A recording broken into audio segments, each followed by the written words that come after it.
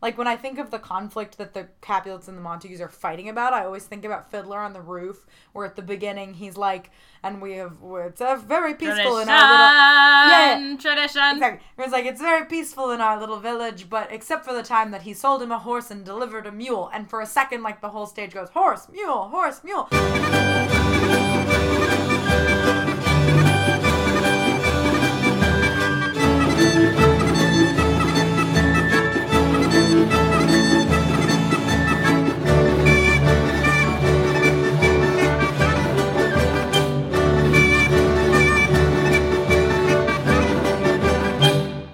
Hello, gentles all, and welcome to What You Will, A tedious and brief Shakespeare podcast. I'm Charlotte Alleen. And I'm Danielle Cohn. And this is part 2 of our discussion of the play Romeo and Juliet.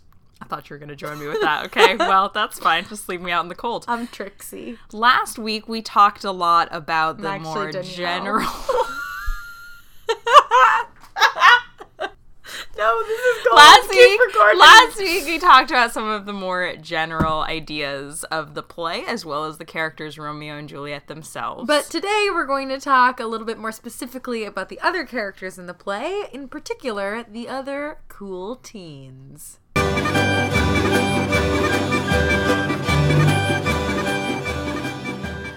Yeah, so talking about the cool teens. Tybalt. Here's my realization about Tybalt is that his name is Garfield. Let me explain.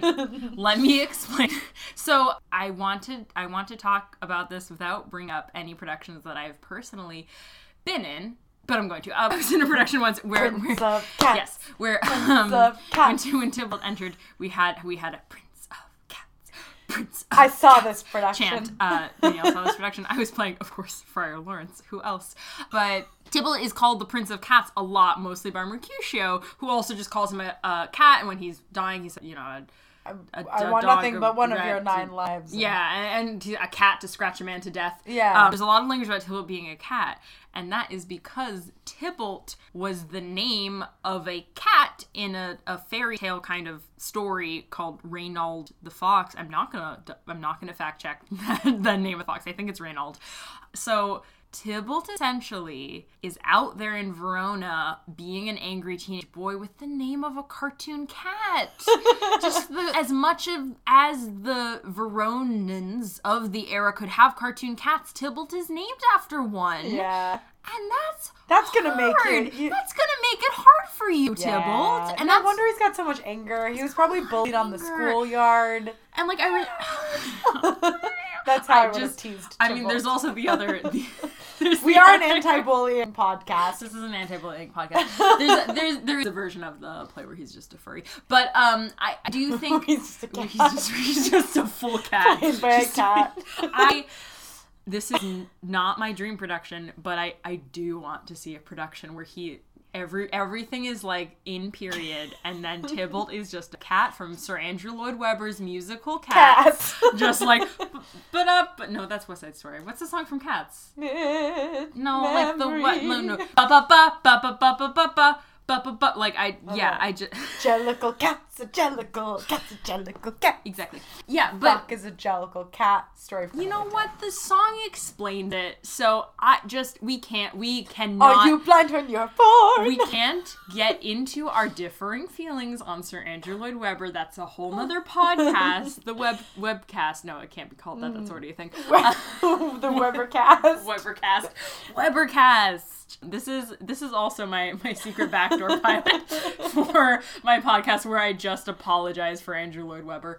But so Tybalt is named after, his name is effectively, to translate it into the modern era, his name is Garfield, or his name is, to a lesser extent, Felix or Sylvester. Mm-hmm.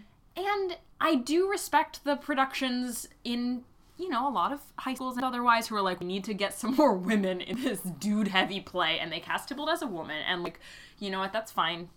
There are ways to make that work. There are ways to make it work, but I do think what you lose by having Tybalt not be a cisgendered male is that he's got such a chip on his shoulder and he's so ready to fight, and he's getting these really confusing mixed messages where one, his parents named him Garfield, and he's just out there trying to live, and all the other kids are being mean to him about that. His big uncle, Daddy Capulet, is like, we hate the Montagues, but then also, don't fight, Tybalt, you suck. And like, he's just getting a lot of negative reinforcement for everything, no matter what he does.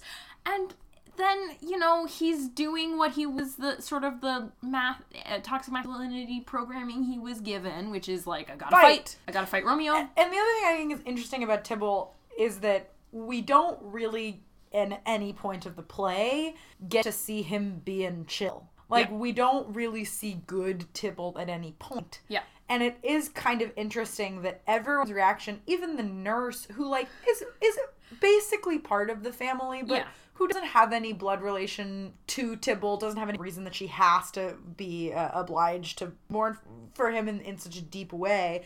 They're sad. They're like, he's our dude. Yeah, so the nurse calls him her dearest friend. Yeah. So there is, I mean, like, that can just be, we can talk about the nurse, but I do think that there is, as we are seeing a lot lately, like, there's both this entitled, angry male energy that he has, but then there is the part of us that either is apologizing for it or that feels bad for it, or that there's a multifaceted person where he's not just an angry, fighty guy. And that when he tries to do what he's been told and hate on the Montagues, and he gets yelled at by Daddy Caps at the ball, and then he goes out there in the world, and Mercutio immediately starts to pick a fight with him, and I mean, Mercutio does pick a fight with him. And also it's sad when Mercutio dies, even though Mercutio's not my favorite. I mean, Mercutio kind of sucks. Like, the fun character. I mean, I don't know if I got that far. I like Mercutio, okay. But I get what you're saying. You know, but I feel like he's been a little bit reinvented as he's just so brilliant and troubled when he can also kind of just be a dick who doesn't listen to his friends. And kind of a blowhard. He's like, fuck your feelings, listen to my thoughts about dreams. Yeah. Who else wants to do coke with me and then talk about their dreams? And, you know, not that person deserves to die, of course not. He still deserves our empathy and is still an interesting character. But it's so tragic when, like, after Mercutio dies and Romeo says to himself, like, oh, Juliet, thy love hath made me effeminate. That, yeah, he has that line to himself, saying, like, I've become a woman. And then that's what spurs him to kill Tybalt. More than his sadness for Mercutio's death, it's that Mercutio, in his dying breath, yells at them. For not having his back. And blames him for trying to stop the fight. Yeah. And then that's what spurs Romeo into fighting. And then the next time we see Romeo, he's, like, crying because he's a kid. A lot of people are upset by the fact that they're such young teens. But, like, I think that also explains a lot of the erratic behavior. A lot of their behavior. And I don't think that's something that makes them less empathetic. Like, all you want to do is kiss and cry when you're 16. It's true. I also, or 14 or 13. But I also think that when you're a kid, you remember that you're a real full person. Mm-hmm. Like, to bring it into another one of my geekdoms, like when you're reading Harry Potter and you're 8 or you're 12, you're like, yes, of course I'll go off in search of Voldemort and I'll save everybody. Mm-hmm. But when you're then 16 or 24 or whatever, you're like, they were so young. How did they do that, right? But if you just write children or older children, which we call teens, as full people who just don't quite have the maturity or the life experience or the whatever, but then you do have the Juliets who frankly are thinking through everything more fully than literally anyone else in this play. It breaks my heart that Romeo in the next, we get these sort of equivalent scenes of Romeo crying to his effective parent, because his parents are out to lunch, Friar Lawrence. They're busy playing other characters, probably. They're busy playing other characters. I know, yeah, we'll get to Lady Montague's death, but full on when Montague comes out, Daddy Montague, and he's like, yeah, my wife is dead. She's just dead. It's not that we needed the other actors to play the guardsmen here. She's dead now. I mean, I have a lot of feelings about that, but we'll get to it. But Romeo's crying, and Friar Lawrence gives him that whole, like, be a man speech. Yeah. And Juliet has this equivalent scene, and it really does sort of, again, illustrate how Romeo leads so much with his emotions that he's, like, crying and weeping and saying, like, Banished is as bad as death. I wish I was dead. They both wish they were dead. I might as well be dead. They were dead.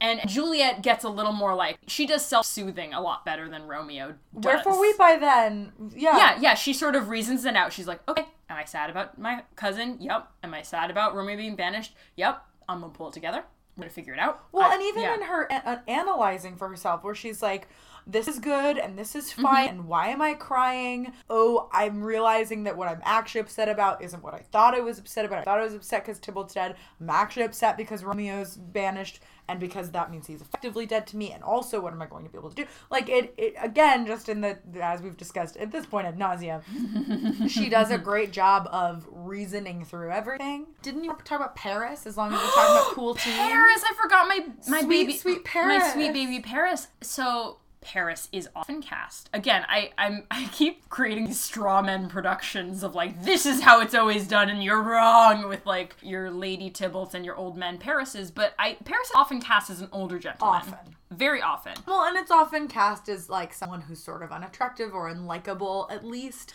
because they want to set it up, as we often do in theater, where we're like, you can tell who the good guys are or who the bad guys are, because the bad guys have a fake nose. Like, you know what I mean? Because bad teeth, or whatever. Or if you're watching a Disney movie, because they're British and heavily coded as gay. Yes. Yeah, Paris is often cast as an older man who's kind of creepy and like creep on Juliet. I think it's really interesting. I saw a production recently where Paris was cast as a woman. It was a gender-flipped production, and that was very interesting to see suddenly that whole exchange where Paris is talking to Juliet when she's trying to go to the friar to freak out, and he's all like, don't you be crying because your face belongs to me and I'll not see it marred, because we're getting married in like 2 days. And she does her classic double talk of being like... Well, Juliet was also played by a man. It was a female Paris and a male... It was a male Juliet. It was a female Paris and a male Juliet. Yeah. Yes, to be specific. But yeah, suddenly when you take away our like social coding of Paris as an older man, it's kind of like, oh, this would be cute if we didn't have like the context that Juliet is in love with Romeo and that there's a tragedy going on. Yeah, what I think is also super interesting about that scene, because we do get this little scene between Paris and Juliet when when Juliet's going to the friar to be like, what do I do? In terms of its construction and the way that they sort of banter with each other, it's very similar to the Palm to Palmer scene. Like, just the structure of the language and the way that they're playing off of each other. But again, we have the context, theoretically the actress as Juliet, or actor as Juliet, is not enjoying it in the same way and is throwing those things back because she's smart rather than because she's into it. But it was interesting this time around sort of reading that and being like, oh, this is not... Unless you have a Paris that you actively dislike, there's nothing inherently shitty about anything he's saying. Yeah, unless your Paris is like, your face belongs to me. Like, he's like, hey, don't cry. Like, I'm so excited to marry you. And then when Paris, and he's a little bit tone deaf even in that scene, but I would say that he's hitting too hard. Like, we're getting married to some, like, her cousin just died. Which also, if you come at me saying that this play is a satire or that the moral of it... This was also on Goodreads. This is also from Goodreads. Or a lot of people seem to think that the moral of the play is like, don't rush, think things through. I want you to tell that to the Capulet parents who are like, Tybalt's dead? Great. Juliet, you're getting married on Thursday. And then when Paris dies at the end, spoiler alert, Romeo fights Paris and, oh god, tempt not a desperate man is like a great line. And then we get a little bit of that like kind of like sexy action bad boy where we're like, ooh, Romeo. We see what was that.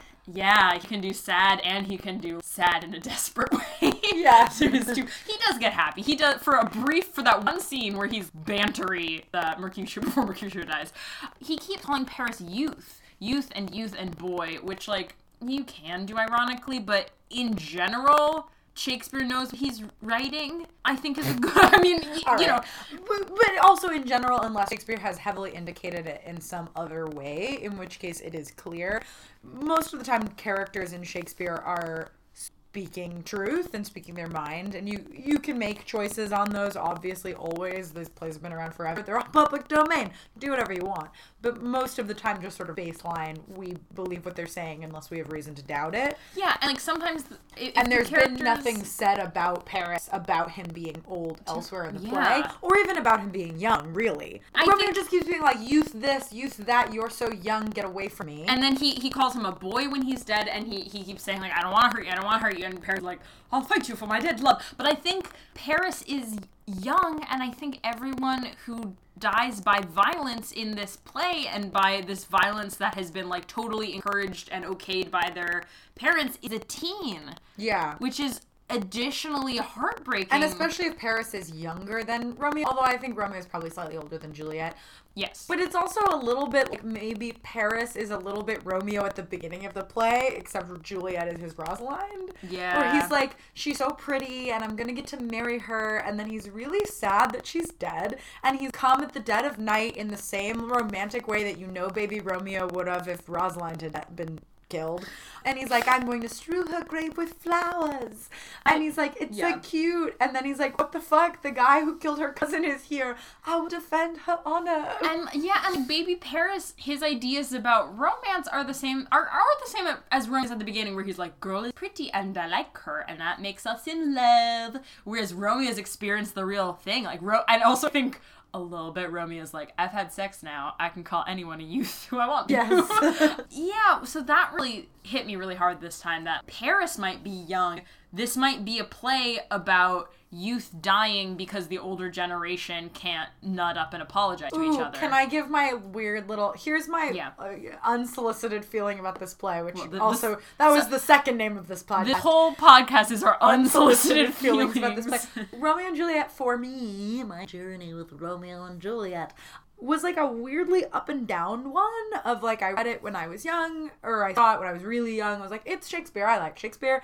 And then I read it again and was like, oh, this play is cool. And then I sort of went through this weird phase, which I think is a lot of people's problem with this play, where I was like, but you know what? I don't really believe in love at first sight, because I don't. And I don't really know if Romeo and Juliet would have ended up together. And like, so what does that say about this whole play is orbiting around this love that's so tenuous and maybe not even real, and why should I care? And I had two conversations, actually, one with my dad and one with Charlotte, where I've said that thing about love and being in love and all that.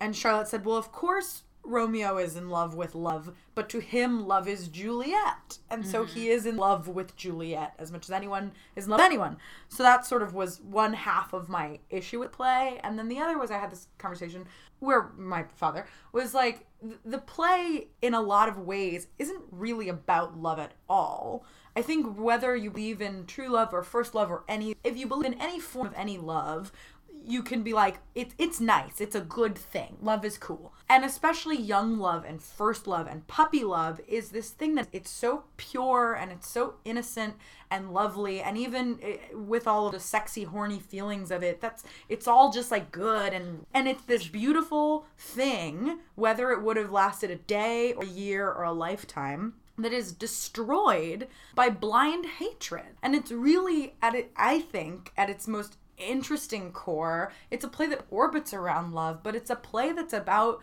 the perils of blind hatred. We never find out the Capulets and the Montagues are fighting about. It doesn't matter. What matters is that there are these two huge households who have held this grudge and told their children that they should be fighting and hating each other, and that toxic masculinity is okay, and that you should fight on the streets and whatever. You've got the government sort of like, that's not great, but that's not who they're listening to.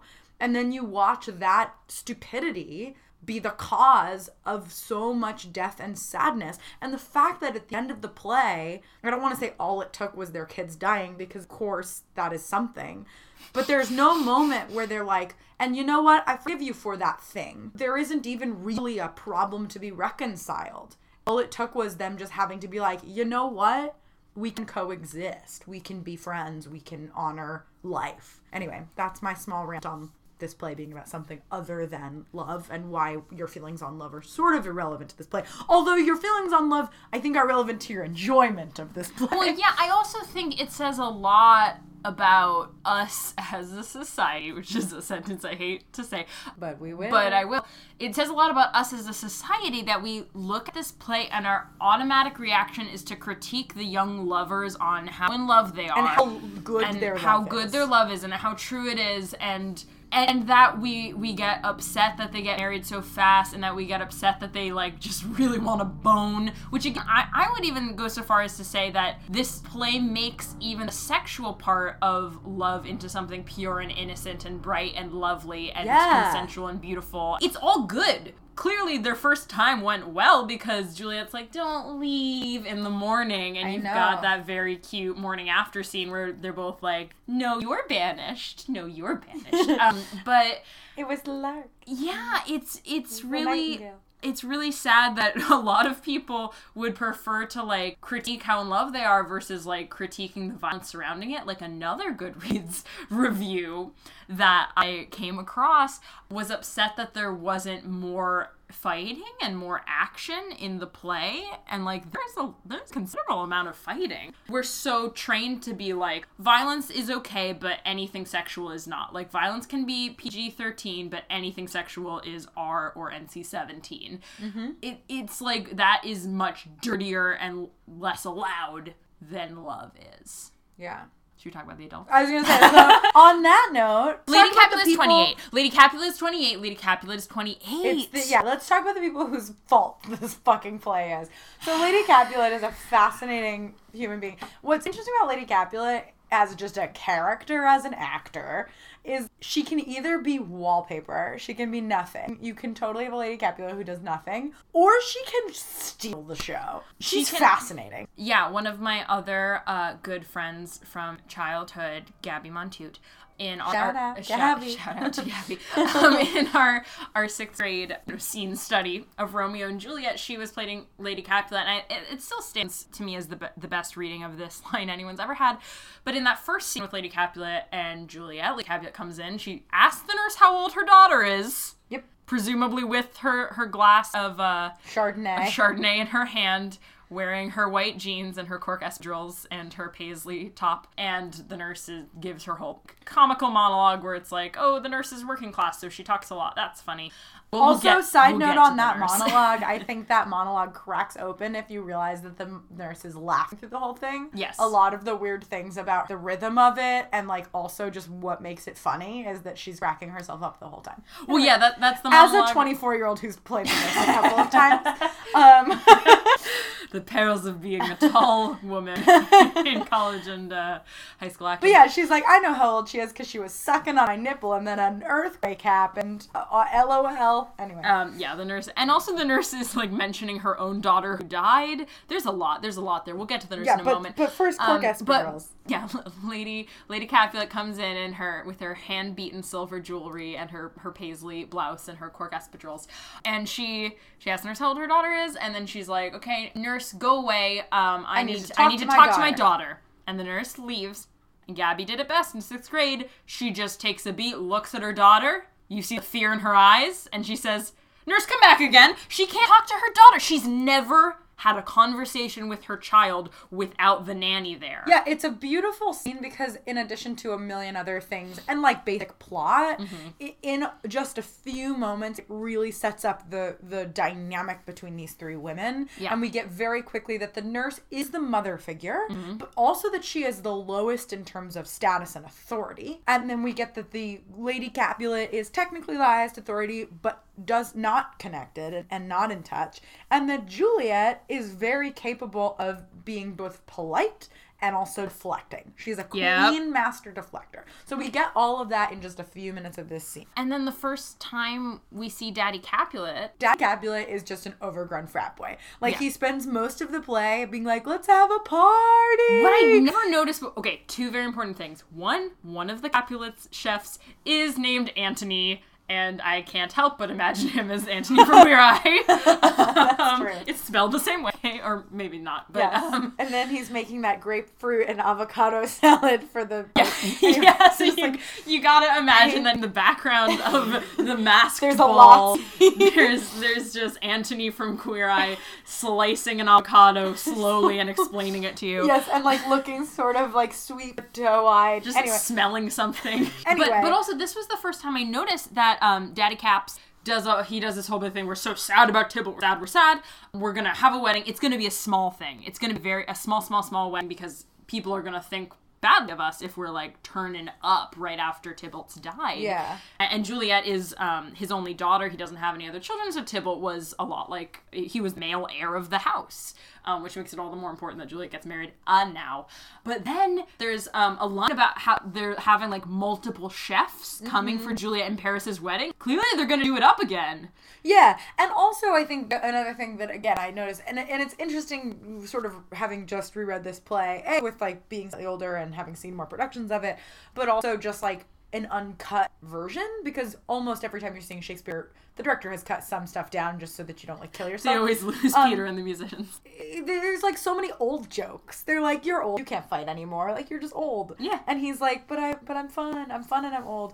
And again, it's like, he's all like, oh, fuck the Montagues. But then when they're having a party, he's like, let Romeo stay. I hear he's a nice kid. We're turning it up. Like, don't be a dick, Tybalt. He's a bro. He's a bro, and he's also, like, he's a bad dad for a lot of reasons, but one of the many reasons is that he's super inconsistent with the boundaries he sets, where he's like, Montagues are evil, and then he's like, Tybalt, why are you mad about Montagues? It's like, because you raised him like that. Exactly, and it's the same thing where he's like, well, I don't want to marry off Juliet because she's pretty young, and then a week later, he's like, surprise, if you don't get married, I'm gonna disinherit you. He is like...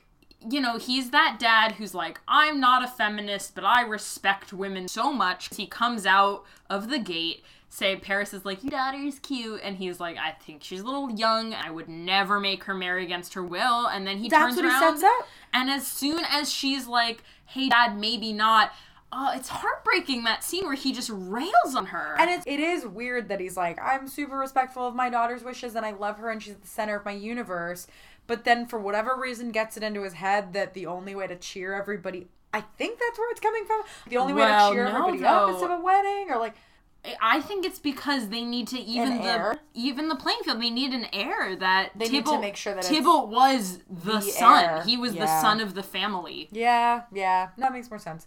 They care about their family legacy a lot. For Lady Capulet, where I mean, she can be hilarious in the first couple scenes where she's like, this, you know, I don't know how to talk to my daughter. I don't know how to talk to my daughter. Housewife. I've never, like, dealt with her without the nanny. I mean, yes, it's olden times, but you don't need a nanny at 14. And, like, that the wife really has nothing going on in her life. And that, I think, to her, the more interesting way to play it when Daddy Caps is yelling at Juliet is that Lady Capulet just she can't even process the idea of saying no to getting married at this age, because she got married. She says that she got married around that age. This has been her life. She's never made any decisions. Yeah. So the idea of her daughter making this decision, I think, has to be scary and bewildering to her. And also, I think there's room for an actress to play a little bit of that feeling of, well, if I didn't get to make this choice, you don't. Yeah, and it's another way to sort of, I think we sort of watch Juliet go.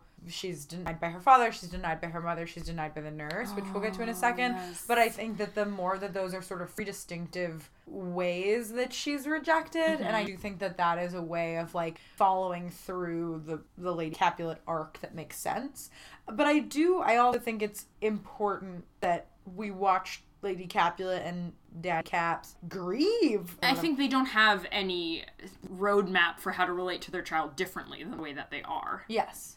I agree. And I think that's also what makes Romeo and Juliet's love profound. They don't have any examples of people in love. They don't.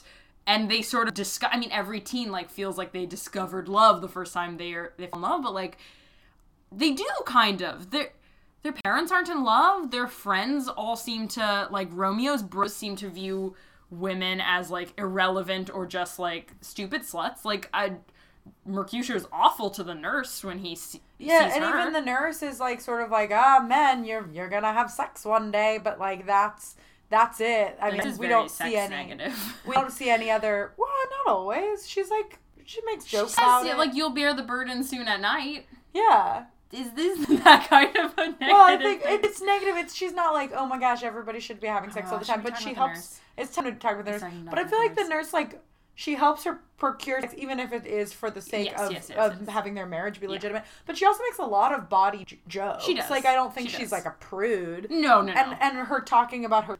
I mean, it's interesting. The first thing we hear her talk about in that, like, silly monologue that she's laughing through is she's like, one time when you were a baby, you fell on your face, and my husband was like, when you're older, you'll fall on your back. He was a gem.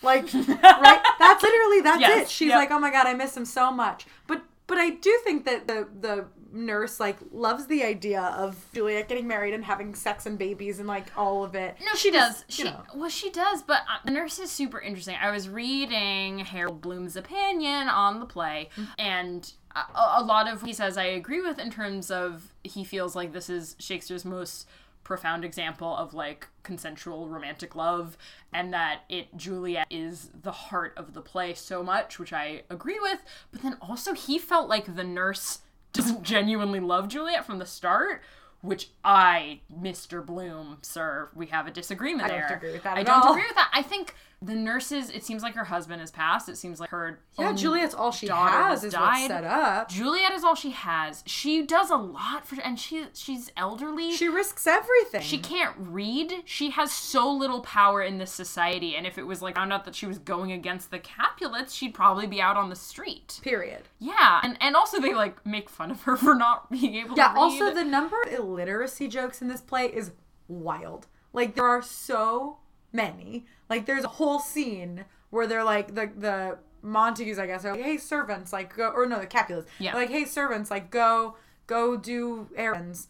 And one of the servants is like, oh no, what does this say? And that's like a whole speech. And then he comes across, like, Romeo and the bros, and he's like, can you help? Do you know how to read? And they're like, of course we know how to read. They're very snotty about it. Yeah, we should make it clear that, like, these are rich teens. Of course, you can set things wherever you want, but there's a lot of language in this play about that supports the idea of richness and privilege as part of, like, the constructs that create this space that the play exists in. Well, that's what I think is, like, doubly tragic about when the nurse denies Juliet, because Juliet gets yelled at by her daddy and yelled at by her mom just kind of gives her the cold shoulder and says, talk not to me. And then she appeals to the nurse, who's the only one who knows Juliet's real reason for not wanting to marry Paris. She's already fucking married. Yeah, and also, like, I mean, on the one hand, Juliet loves Romeo and doesn't want to marry Paris, but also, like, she's going to hell if she marries Paris. She's going to hell. Like, she's already married. She can't get married again.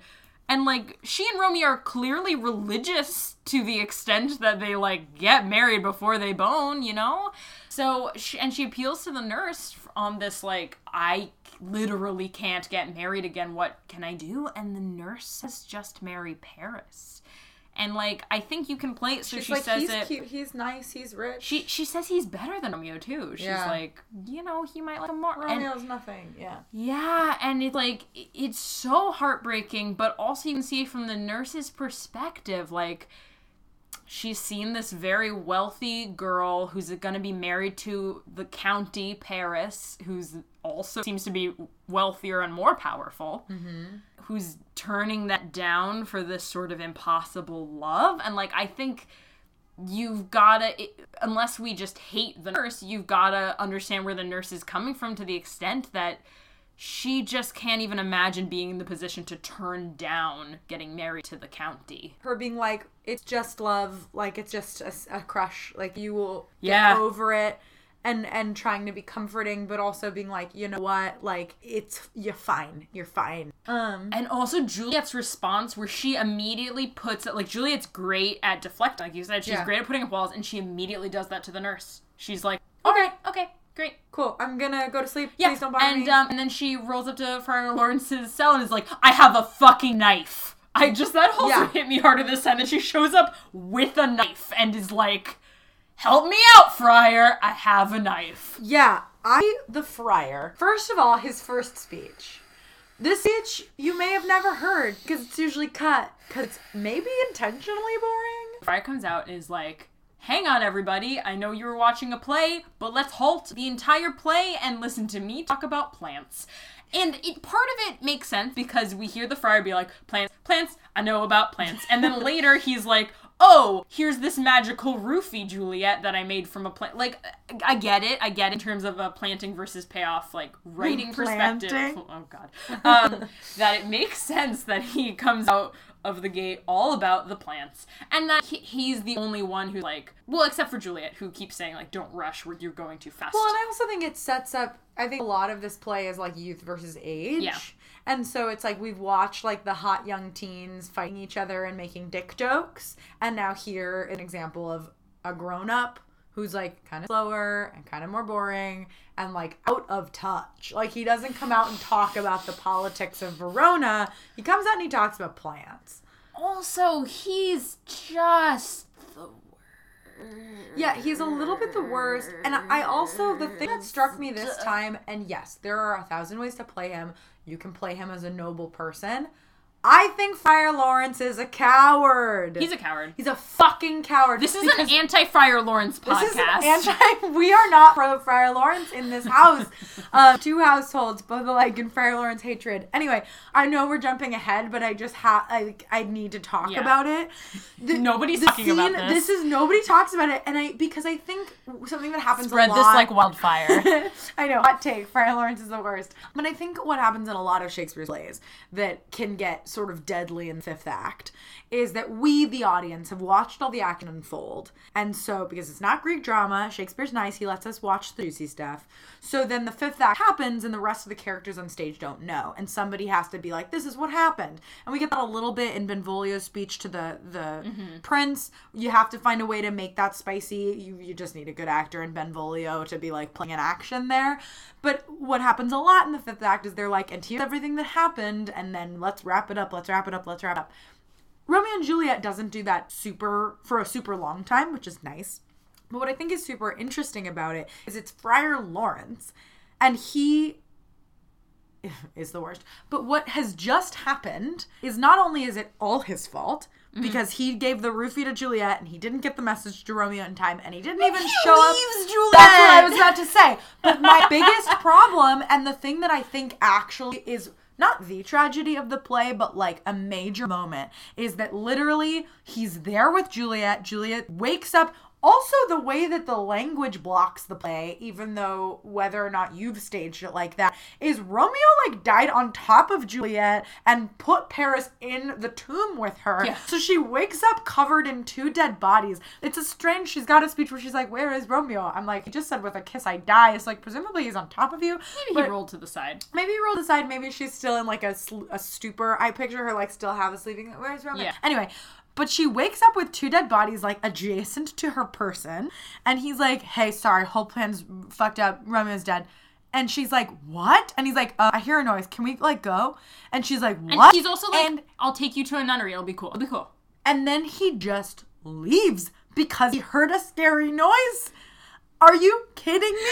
Also, you have because also he has the context. He knows that she has said that she walked into his room with a knife. He leaves a drugged 14-year-old girl with a knife. Who has proclaimed herself to be suicidal. Yeah. He just leaves. And then he comes back and he's like, oh, fuck. And then he has to explain what he did. And he says something where he's like, if I did anything wrong, you can punish me. I'm like, I don't know what happens at the end of the play, but like, I hope somebody. No, they say we know you to be a godly man. Exactly. They're like, it's not your fault. Well, I'm just saying, I hope somebody was like, also fuck you. But no, they're like, if you're a godly man, you did your best. But it is this weird speech where he is justifying a bunch of bad decisions. And that is so much more interesting than just watching somebody explain what happened to the characters who didn't know. And also, like, he'd better be fucking racked with guilt or confusion. Yep. It made me so mad. And literally the word that he uses is scared. A noise scared me and I left. And I'm like, how... dare you? How dare you? Especially because, yes, it's a tomb at night. It's scary. And there's people around who could get you in trouble. Yeah, and I've heard the critique of this play, which honestly, this isn't a critique that I have the most problem with, that people think it glamorizes teen suicide, which is obviously a very serious issue, and I understand if someone has that argument with the play, but I think as opposed to glamorizing, it shows the tragedy is that Friar Lawrence leaves her there. Yeah.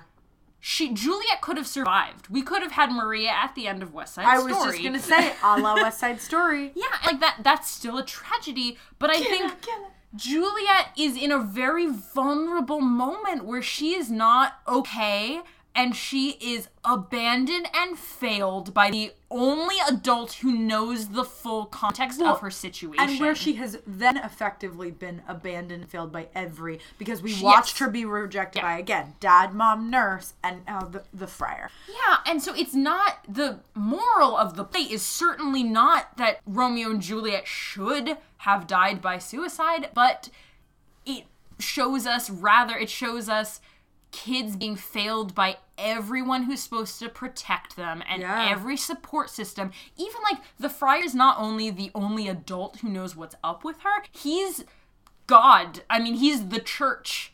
You know, he's the ultimate authority here, even above the prince. Yeah. And also, like, there's also a weirdness with Friar Lawrence to me of when he's like, when they come to him to ask if he will marry them. And he's like, yeah, sure. Plus, I think it might make your households get along better. But then he doesn't really execute any plan there. And so I get this weird feeling of like he's using them a little bit, but also not even really organized enough to figure out how. And like, how long are we going to just let them be secretly married? And one of the things that I think is brilliant about this character and the hashtag don't hate on Friar Lawrence that we would theoretically get if this podcast had greater circulation, is that he does provide some wisdom in the play. He does, they stumble that run fast and that he's always that clearly Romeo trusts him and that he loves him and that knows him well, and all of that actually makes it worse, where it's not just, Lady Capulet and her espadrilles at the age of 28 who like doesn't know how to be a mom. It's that he's like, I'm your wise friar guy and I will be here and I will help you, and then just fails to think it through. And like, yes, again, you can argue like, well, what if the letter had gotten there? But also like, even that feels weirdly irresponsible. Okay, first of all, he made a character error in trusting Friar John. I would love a Cousin Guildenstern is Dead style play like about Friar John's life. Just like, because does Friar John like live forever with the guilt of what he's done by not passing this text message along? But also, Friar Lawrence, put one of those little email, like, very important tabs on your letter to Romeo, being like, your girlfriend's not dead, just sleeping. Also, I mean, look, I obviously... Yeah, he was like, this letter's really important. And he's like, oh, I tried. Like, and again, obviously, like, it's not that I think Shakespeare should have written this differently so much. I think as this is a huge part of the tragedy that isn't often treated as the tragical moment, when Juliet comes to him with a knife and she's like, I'm gonna stab myself with a knife if you don't figure out a way to get me out of this. And also, like, Juliet has so little power as a girl. Like, she's not even a woman, she's a young girl. She can't leave the house without her parents' permission, and even then only to go see Friar Lawrence. Yeah. And that Friar Lawrence's response is, cool, pretend to be dead, and then, like, everyone will be sad and feel bad. And it's like, that's not an acceptable thing to tell someone at suicide risk. That's not an acceptable thing to be like, no, your family will feel so bad. Like, that's really awful. Well, I mean, it's also just so that he can get her into the tomb, so he can spirit her away. I know it's that, but, like, it's just... And that Juliet, when she's about to take his roofie, has her whole monologue about, like, the friar might just be trying to kill me so that he doesn't get in trouble with God for marrying me twice. Yeah. And, like, honestly, maybe. That might, like, I would believe it if the friar did that. Yeah. He's very shady. Shady friar. And, like, very holier than thou. No pun intended. Also, I love when the nurse is like, this guy's smart, when they're all hanging out together. Yeah. In Friar Lawrence's cell. Also, Sorry, but Romeo and Friar Lawrence being, like, friends is a Marty McFly, Doc Brown friendship level confusion where it's like, why is this teen just friends with an old man? I think it's the nurse parallel, like, bad parents, and he needed some sort of adult figure. Like, at least the nurse lives in Juliet's house. And, like, I mean, we don't see as much of Romeo's parents at all. Like, one, because he's a boy, so he's allowed to, like, hang out outside, which Juliet is not. But also just, like... Why is he friends with Friar Lawrence, an old man? Yeah. It makes no sense. No sense.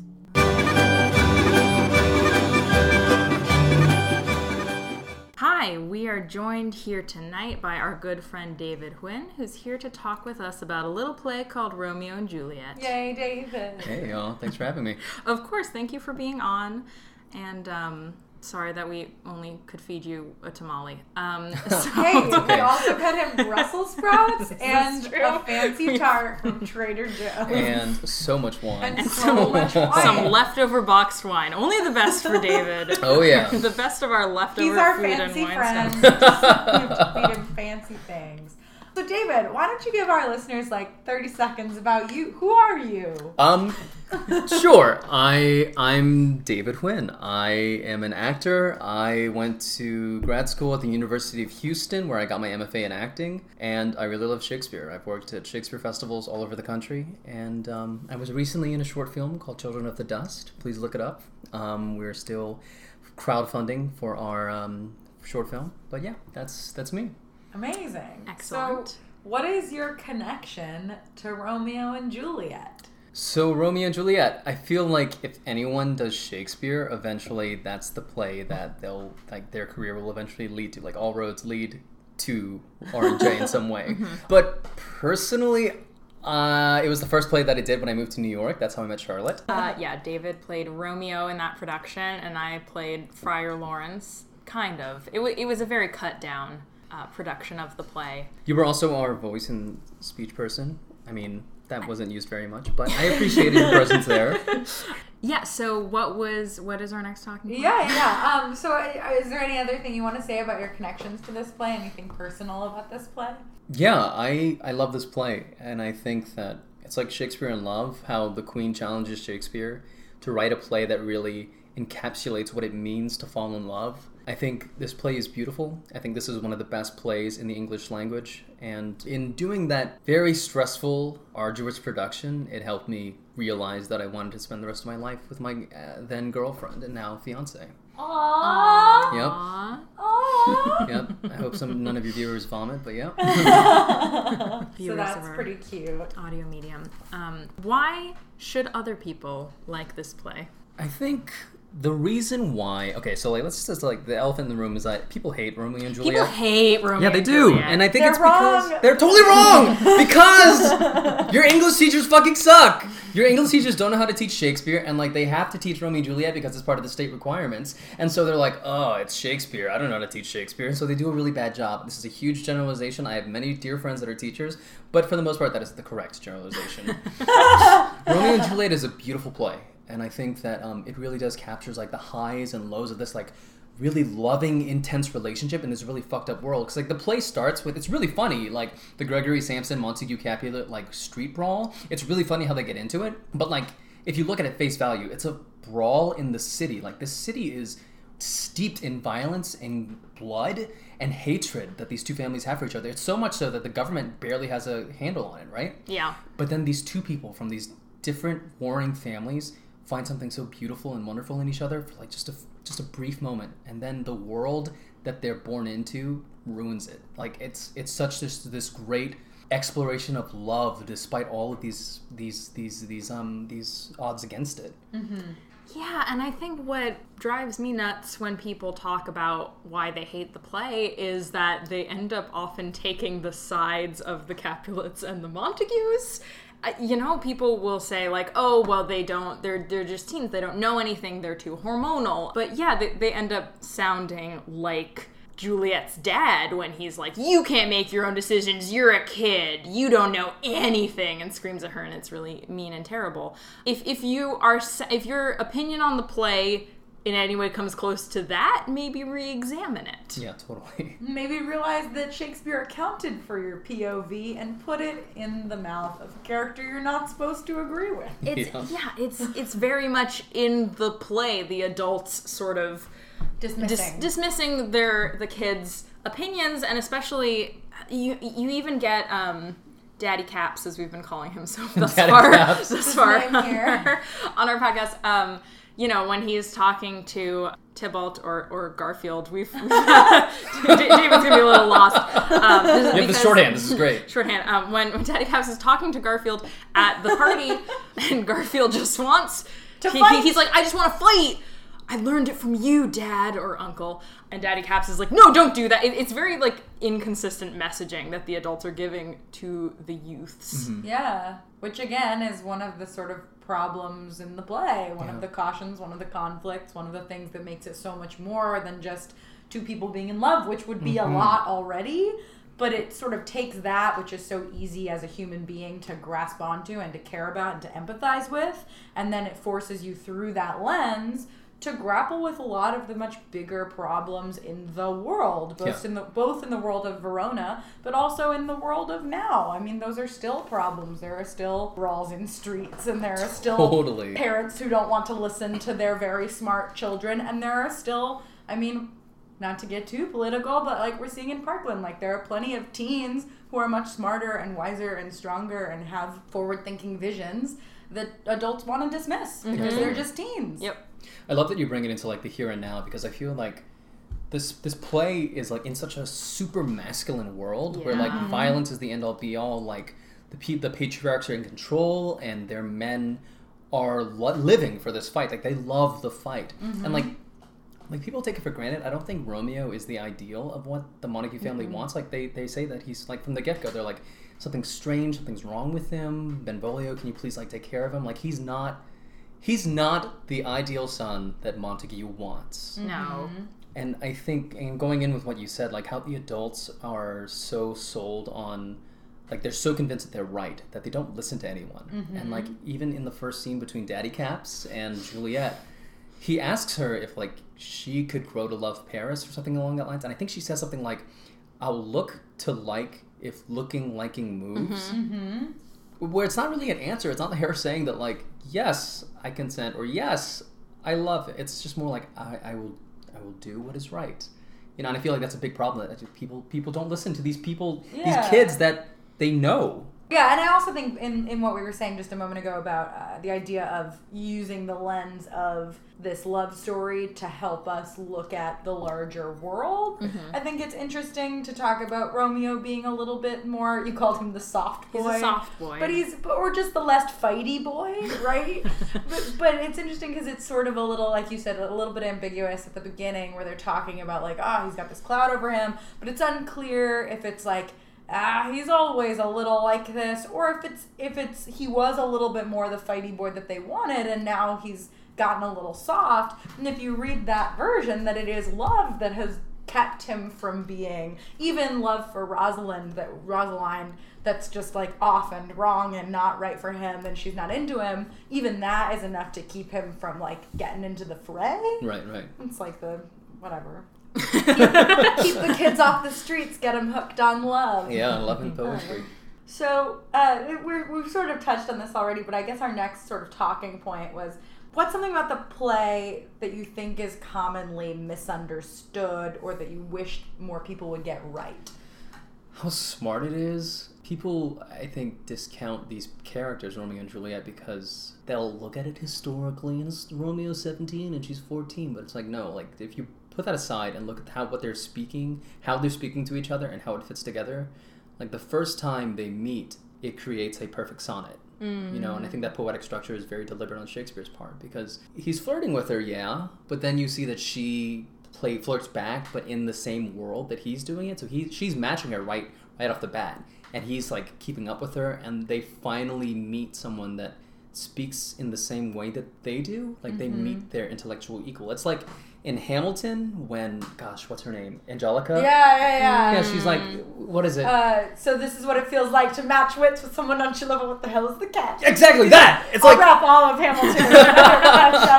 But yeah, of like, this is what it feels like to meet someone who's your intellectual equal, and that's so fucking hot. Right, yeah, totally. And it's like, oh gosh, I hate it whenever people play the Juliet line, you kiss by the book, as if like she's making fun of him. But I don't know, like for me there's something like they've matched wits, like they're like each other's intellectual equal, and like she's young, and I think in that part where she's like saying you kiss by the book, it's like holy fuck, like everything that I thought love is, or like I read about, or like whatever, like this was it. Like not only does he match her wit and her intelligence, but like he also like exceeds her expectations when it comes to a kiss. Like there's the physical and the intellectual stuff. Yeah. Oh, I love that.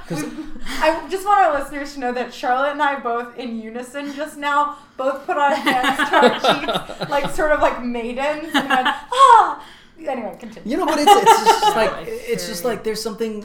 I think people, like, because it's Shakespeare, because it's Romeo and Juliet, and we all read it in high school, that they take for granted that Romeo and Juliet are meeting for the first time during that ball. And so everything in their experience in this play is for the first time. Mm-hmm. And, like, if you can think back to the first time you had a kiss, the first time you had someone of your preferred sex touch you, or, you know, or more than that, like, it's so thrilling and electric. And if you let yourself see that when you're seeing a good production, hopefully, knock on wood.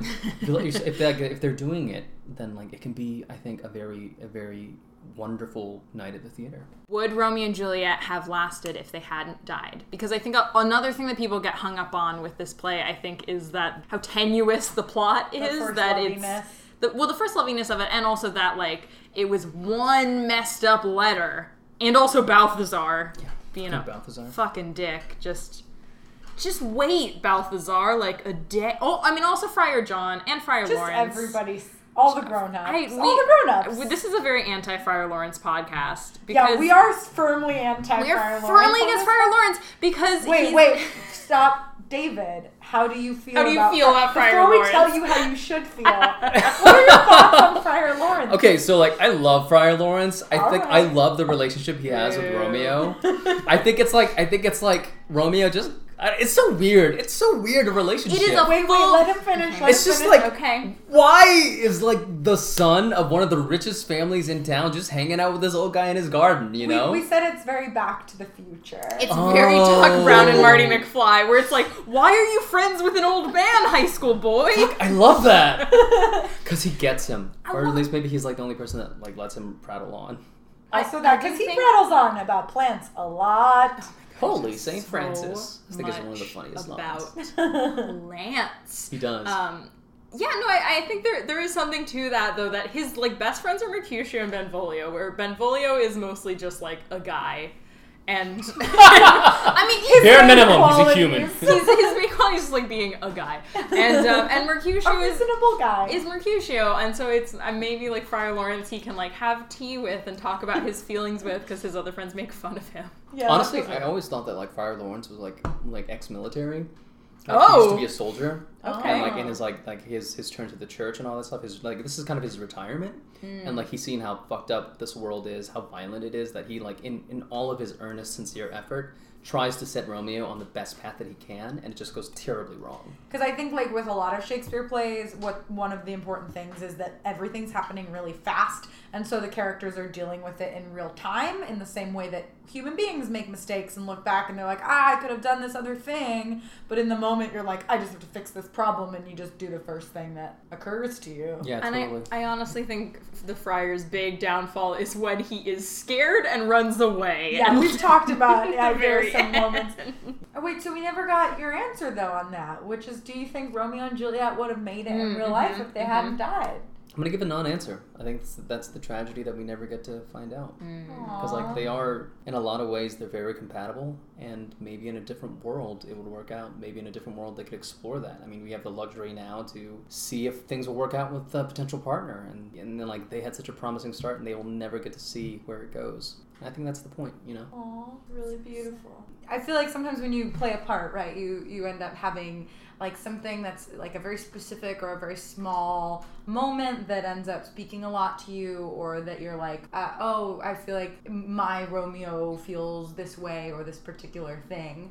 I'm curious if there's any sort of like things about your Romeo that you would want to share. Yes. Yes.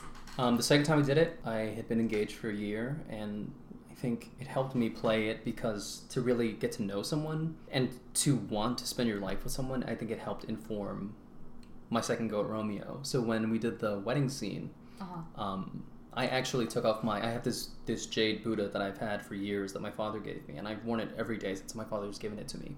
And in that moment of the play, I took it off and I put it on over the neck of my Juliet.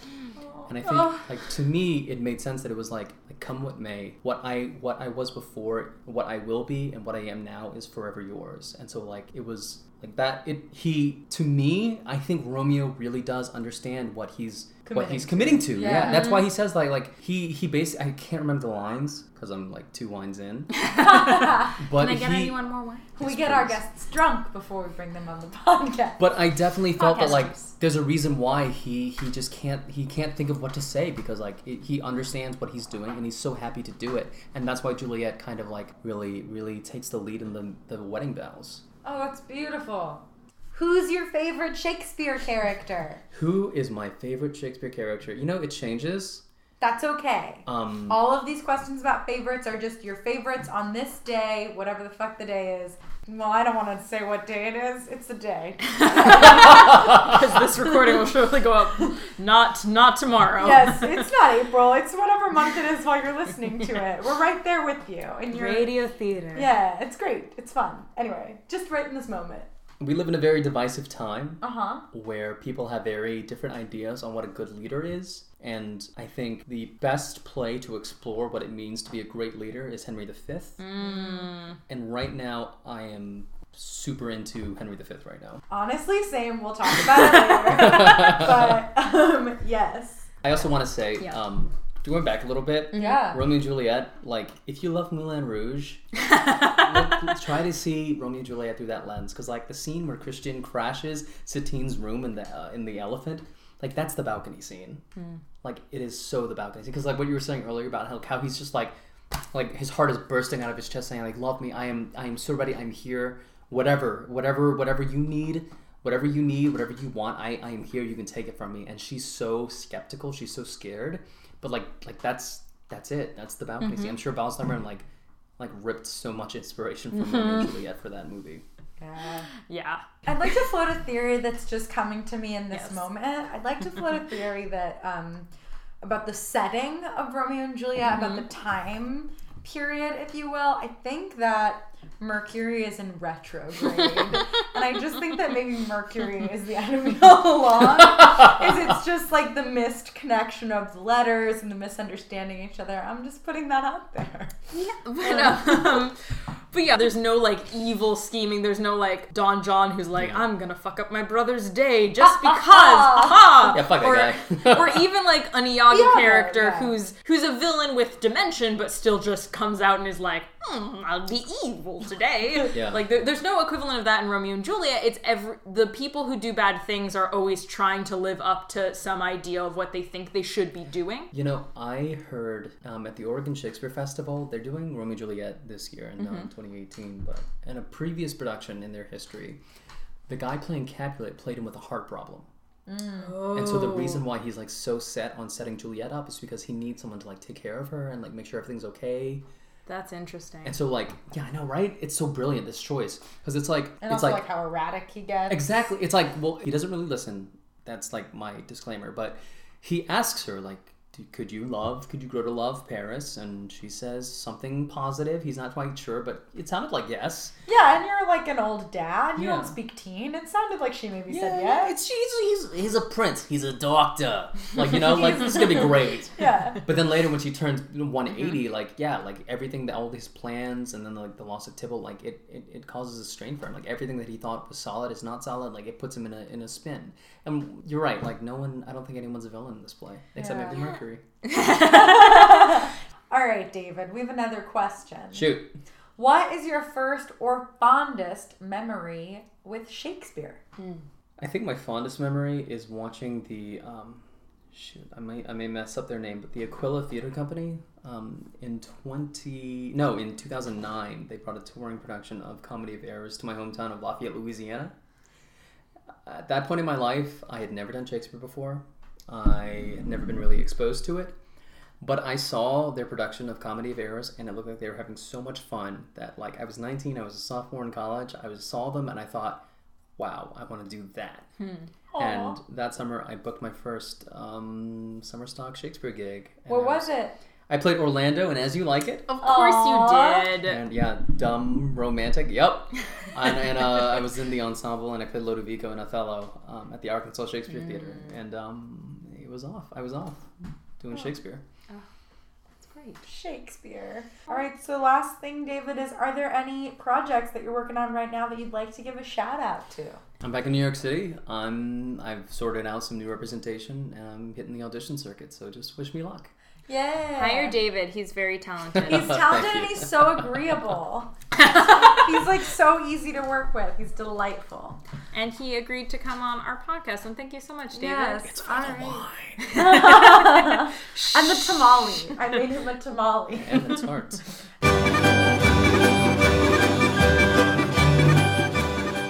And now is the part of the podcast where we read a monologue from the play we've been discussing in a series of funny voices. Are you ready, Charlotte? I'm ready. What speech are you going to share with us? Oh, Romeo, Romeo, wherefore art thou Romeo? Gosh, one of my faves. Ready? Let's start it as a Tennessee Williams character. Oh, Romeo, Romeo, wherefore art thou Romeo? Deny thy father. Linda Belcher. And refuse thy name, or if thou wilt not, be but sworn my love. Severus Snape. And I'll no longer be a Capulet. 'Tis but thy name that is my enemy. Mickey Mouse. Thou art thyself, though not a Montague. What's Montague? It is nor hand, nor foot, nor arm, nor a face, nor any other part belonging to a man. Like you're super wasted. Be some other name. What's in a name? Which we call a rose. Right. Any other name would smell as sweet. Like a fairy princess. So Romeo would, were he not Romeo called, retain that dear perfection which he owes without that title. Romeo, doff thy name. Kermit the Frog. And for that name, which is no part of thee, nice. take all myself. Done. This has been What You Will, a tedious and brief Shakespeare podcast.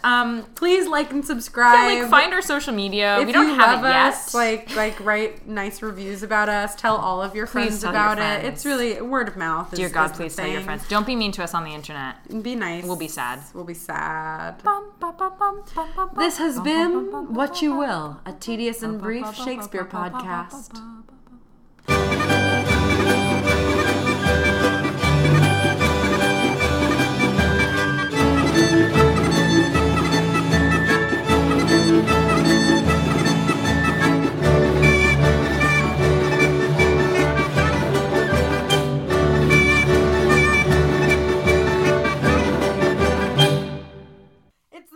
Level. Level Leveled 2. up. Moving up in the world. Yeah. If it were a video game, we would have done moderately well on a level before that.